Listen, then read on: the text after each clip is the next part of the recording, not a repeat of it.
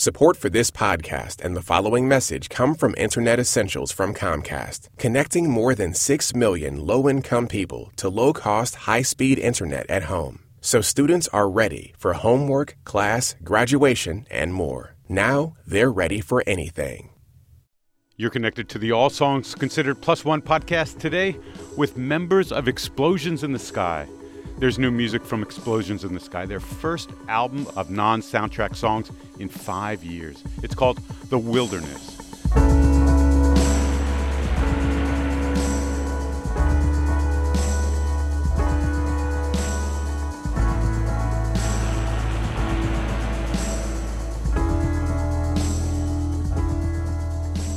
The sound on this record stretches the already expansive sound of this instrumental guitar band from blissful and emotional to mind-bending and downright scary.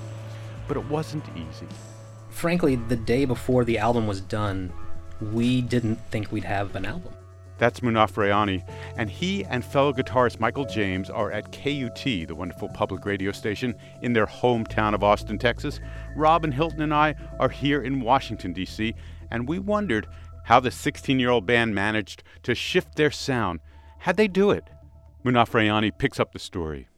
So we spent 2 weeks recording the album, and the day before our last day, we were pretty certain that the album would not be finished, not only that particular recording session, but ever. And we were pretty down on the whole thing. And then the next day we went in, and a couple of new ideas were thrown around about how to fix the problems we had. And then about 3 hours later, we had solved those problems, changed a few seemingly minor things, and all of a sudden we were finished and we loved the album.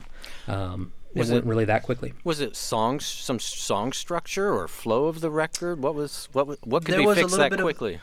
Well, there was a little bit of both of that. There was in particular a track that was giving us a lot of trouble, and we just collectively were very unsure if this had a place on the album, but without it, it left a big hole. And so we kind of went home that night and thought about it, talked a lot, came back and started to dissect it and pick out what we do like about this song. And there was maybe one melody in it, so we stripped everything away, slowed the melody down, and then rewrote the rest of it. Wow. What song is that? It was Infinite Orbit. Infinite was the name Orbit. of that song.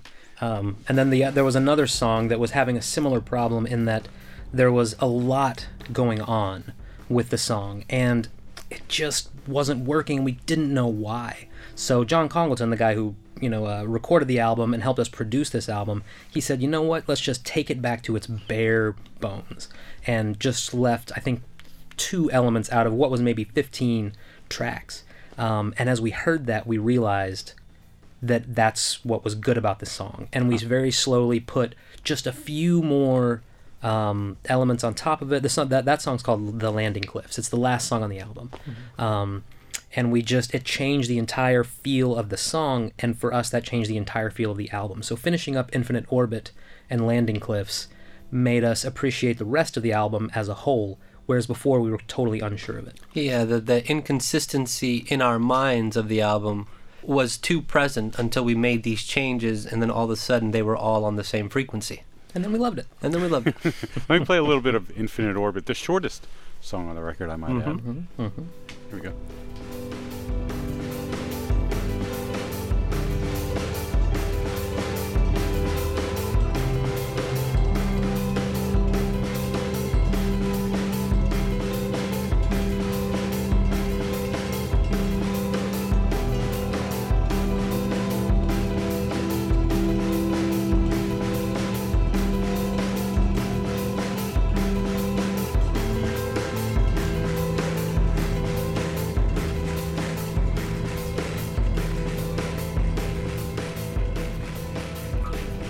I'm curious, when you all go into a studio, when you think about it's time to make a new record, do you actually have a conversation about this music? We have numerous conversations about it. For years. For years. Nothing but talk. Yeah. It's true. Like what? What would be the conversation? What did you want to accomplish for this record? What would be some of the that's where we conversation? start. Yeah. That's where we start to ask each other, Okay. what do we want to write? What are you hearing? What do you feel? And then we kind of go through what we've already done, you know? In our minds, we wrote an album about war. In our minds, we wrote an album about love. In another one, we wrote about loneliness and longing. So what else are we exploring or reaching for or searching for? And where are we now? And then we kind of just looked up to each other and said, space. And that's where we'll go. Yeah. And that was kind of the metaphor for the fact that this was going to be an album about searching. Mm-hmm. You know, we didn't know. We didn't have an answer right away. What is this album supposed to be? So let's go look for it. And that's what the album eventually became about, was the search for something new, something different, something inside yourself, something outside yourself, just the search into the wilderness. And once we start having these conversations and figuring out where each of ours mind is, it allows for melodies to start to present themselves, or beats to kind of show themselves, and passing those back and forth, and then sitting in the practice space and cultivating them and nurturing them, to hopefully music starts forming, you know? At first it's just a bunch of noise, and then it starts to find a focus, and we feel this energy, and then just follow that. What was the first song that came out of Conversation, first performance? I believe it was The Wilderness, the first song on the album. The first track. Yeah, Wilderness. Appropriately that was the title. Yeah, right. Yeah. Strangely and appropriately, that was the one that just kind of had this, you know, a sound that was sort of new, that we hadn't heard before from ourselves or from anyone else, but that still felt like us. It still had the emotional kind of resonance that we really want our songs to have, while still being kind of weird, putting you maybe on your back foot a little bit if you have an expectation of what this new album's going to sound like. Let's hear a bit of The Wilderness, which starts off in this beautiful pulse.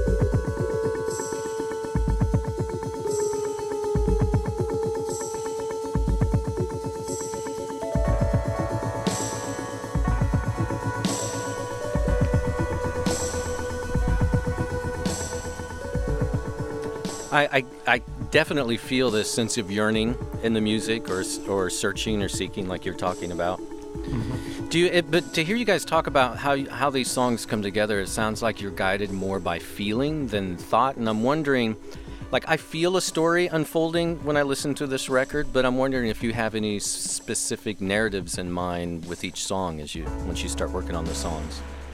We have loose narratives to help us along and to kind of lead one another in a direction, but there is no absolute story.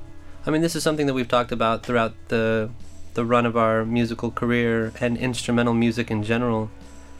I mean, we could absolutely tell you word for word what the story is, but you can easily turn that around and make it as you wish. I mean, that's the power of instrumental music. It's left to your own imagination. So this time around, we had a little bit more broader strokes. Nothing so detailed that, well, this is exactly this. When in previous albums, we did do that. And so even doing that for ourselves allowed our imaginations to run a little further. So there are narratives, but nothing so specific that I could tell you. It would be better that you told me. Yeah, I'd say on this album, far more than the other albums, we really wanted that a sense of things not being fully explained to you. Whereas I think previously, when we were writing a song, we had an idea, this is a sad song, or this is an uplifting song.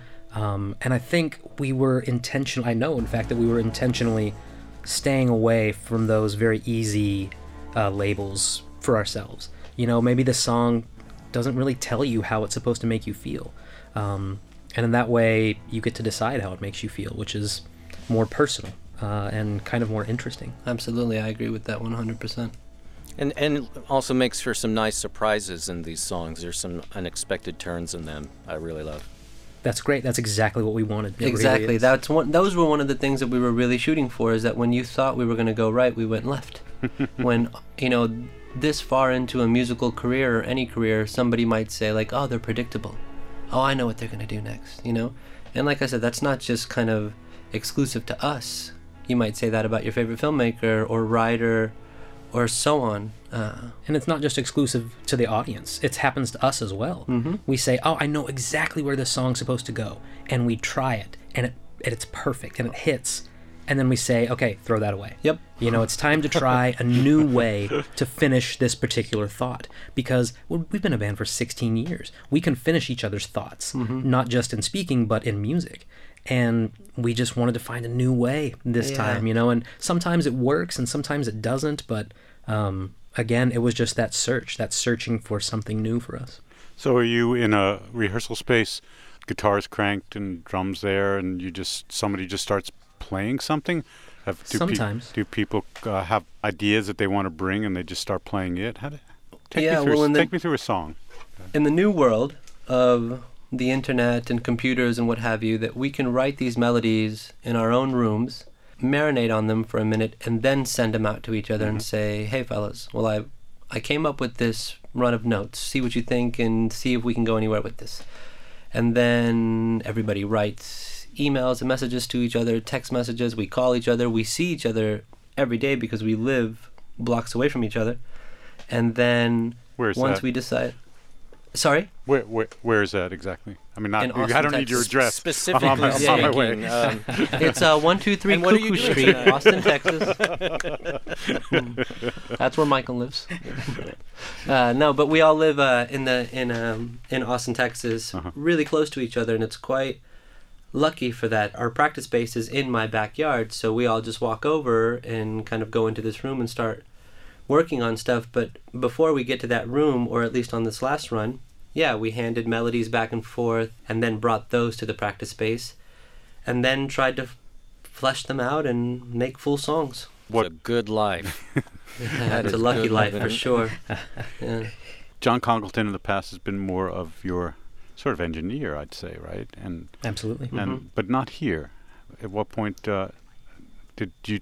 Well, you tell me, is John's role more producer here? It sounds like it from the top. Oh, absolutely, yeah. Yeah, for this album, we made the decision fairly early on, because John just started, he used to be just an engineer. That's all he wanted to do. He felt like that was where his talents, were most useful. But as the years went on, I think just working with bands and being a great musician himself, he realized being a producer and helping a band realize their vision, and more than just setting up microphones and capturing a sound, was something he was really suited to and really good at. And we just thought that his talents would be wasted if we didn't let him help us more in that way. But to say that, he's recorded, I guess this is our 4th or 5th record together. He's on every one of our albums. You hear him. He has a particular way of capturing sounds that come from the producer side of a brain. Even though he never carried that title officially, he's always been there. And not just with our records, but the other records that he's worked on. And there is a consistency. So this time around, we just put the hat on him and shined a light and said, all right, John, you've been weird this whole time. Let's get weirder. Let's get weird, man. Yeah, exactly. And we did. We did. Yeah. We went into the studio this time. Usually we go into the studio and the album is 100% written. And we just play the songs and record them, and that's it. Whereas this time it was more like 85% written with some other question marks that we weren't, some questions we weren't quite sure how to answer. And when we got into the studio with John, we said, okay, these are the questions we need to answer. And he just became a part of the conversation as to how to solve these problems. And he was invaluable. And that was also a part of what Michael was saying just a little bit ago of that search. We went into the studio incomplete because we wanted to find it there. And we got lucky.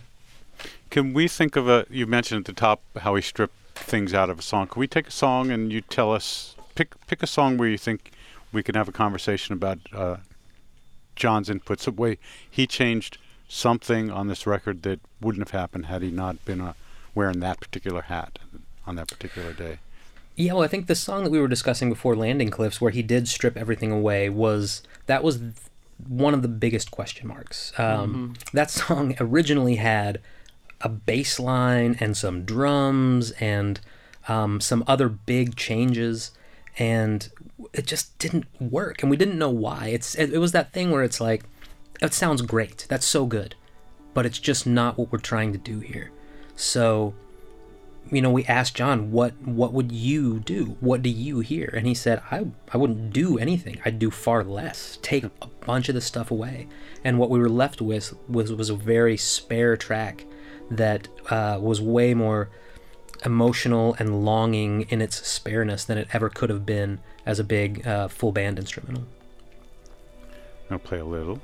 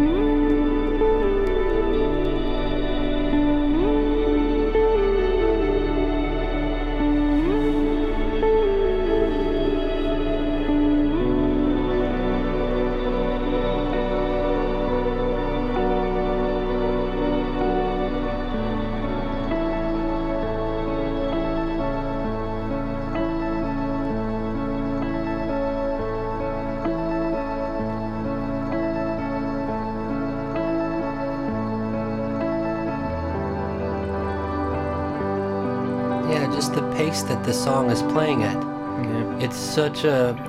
It's more of a stroll than a run, in which what it was prior to us and prior to John kind of messing with it a little bit. Michael and I were just kind of pantomiming to each other. There was, a pretty groovy bass line and this drum beat that shuffled, and everything was just kind of being propelled forward. And you take all that stuff away and you just throw it down a well, and then you get that sound as it's falling down this well. Nice. Yeah, let's hear it just a tiny bit more.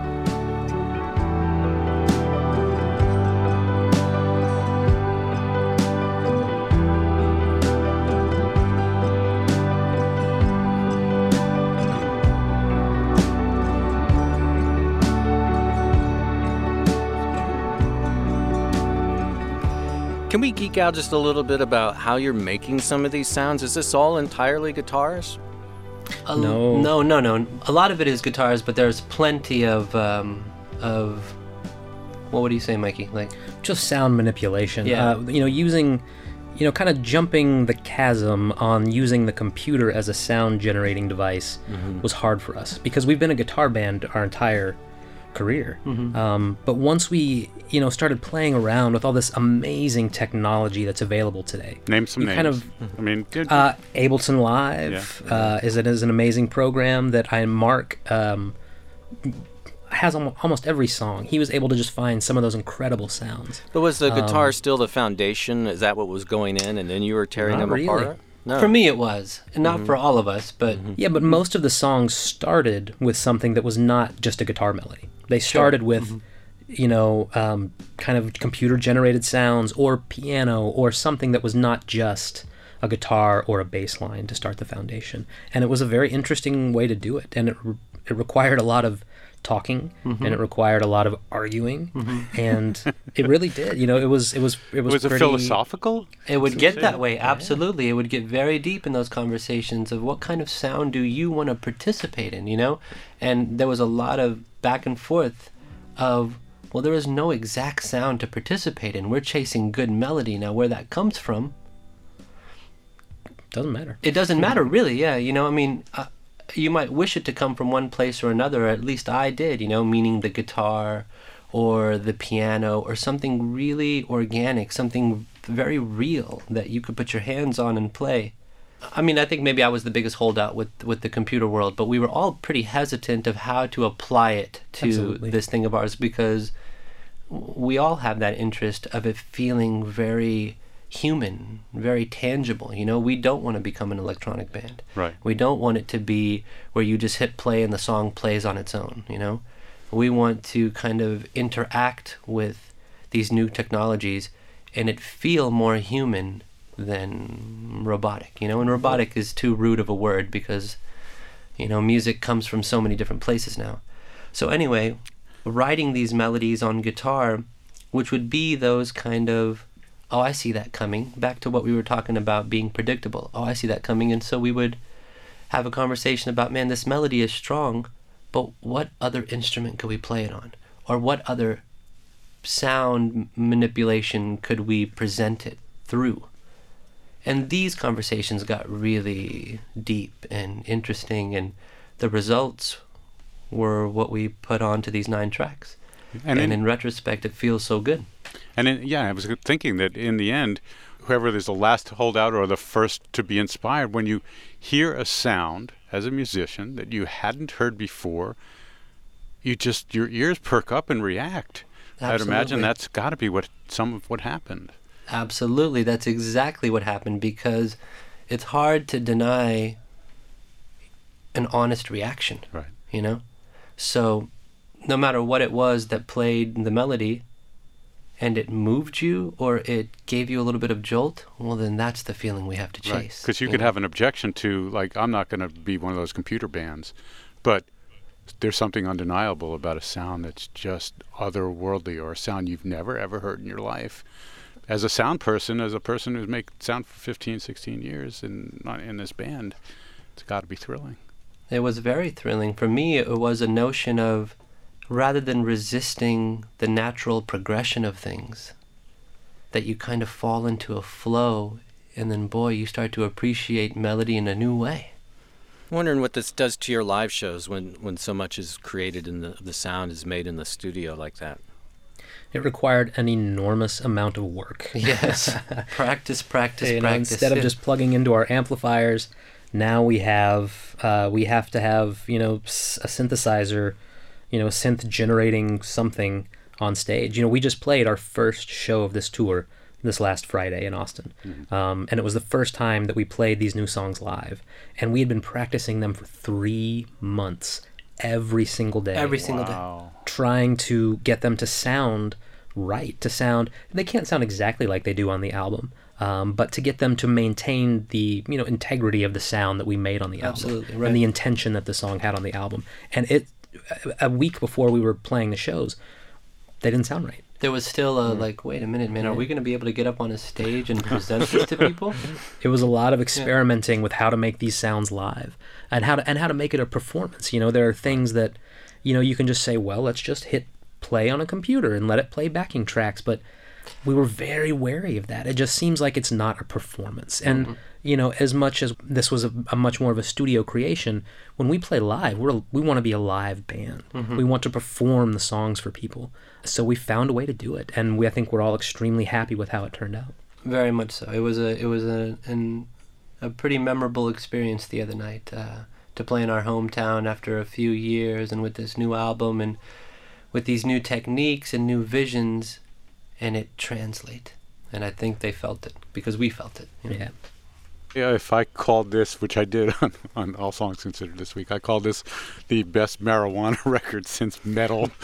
Would that be insulting to you? We'll take it. Not at all, man. No, that's anything you need compliment. to do to open the mental landscapes, it's get it going and press play. It's such an adventure. The record is such a remarkable, and sometimes, because there's such quiet moments, if you crank it up, the quiet moments to a normal listening level, those moments that aren't so quiet are downright scary. Oh, and unnerving.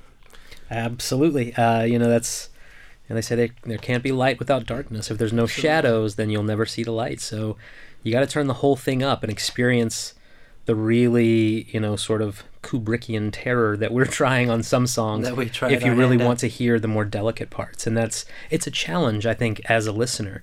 But it was something that we were okay making it challenging. I think challenging was something we were searching for. That's exactly what we were searching for. This record, by the time we hit a stride and we were writing what we were writing, and upon its completion, and then hearing it back for ourselves, there was no middle ground. If somebody says, man, I hated that record. I believe you. And if somebody says, man, I loved that record, man, I believe you. But if you were in the middle and said, I don't know, I heard it, it was kind of whatever, like, you're lying.